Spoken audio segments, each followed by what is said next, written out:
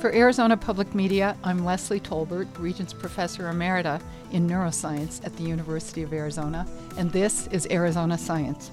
Today our guest is Vicki Lai, Assistant Professor in Psychology and Cognitive Science.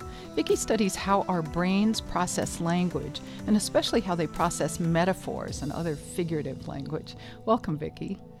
Thank you. What drew you to study how we process language, and especially how we process metaphors? I did my undergrad in Taiwan, where I was involved in a metaphor project. We basically collected thousands of metaphors in Mandarin Chinese, and we analyzed them one by one and put them together. For instance, if you think about a metaphor, life is a journey, then we think about, what kind of nouns and verbs and adjectives that we use to talk about journey and how we can apply those words in this concept of life. And in Mandarin, are there more metaphors used in language than, say, in English? I wouldn't say more, but I would say different. And how often do we use metaphors in English? In English, there was a study that showed that people use metaphors once every 20 words, actually. That's really surprising. It's pretty frequent. So how do you determine what parts of the brain are activated when we hear metaphors? How do you do your studies? We use two methodologies. One is EEG, also known as electroencephalogram, and it is essentially brain waves. So what we do is that we put electrodes on people's head when they read metaphorical sentences, and then we compare the brain activations from that with the brain activations from literal language reading. And what's the second method you use? The second method that we use is fMRI. We basically put people in a scanner and we ask them to read metaphoric language and as well as literal language. And then we compare the differential activations from those two types of reading. And you've shown differences between left and right brain activation. Can you tell us about those?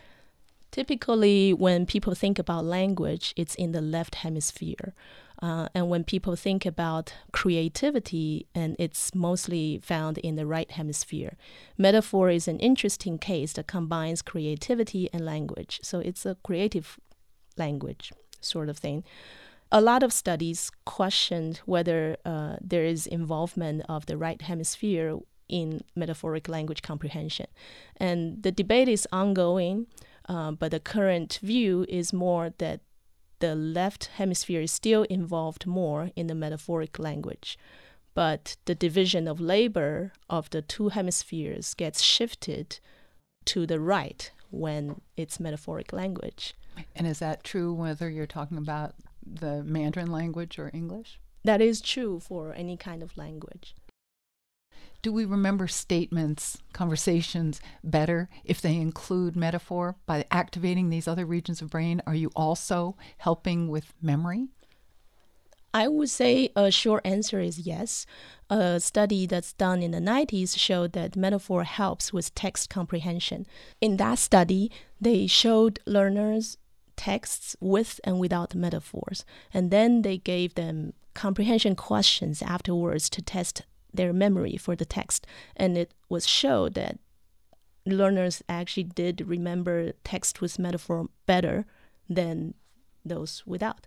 Which is what I think we all feel personally anyway, don't you think? Yeah, that was a behavioral study, but not much has been done in the neuroscience part. It seems like such an important practical application of the field you're in to figure out ways to help us learn and remember better, more easily. Yes, my lab will certainly go into that direction in the next few years, looking at the brain activations for whether metaphor enhances memory traces for knowledge.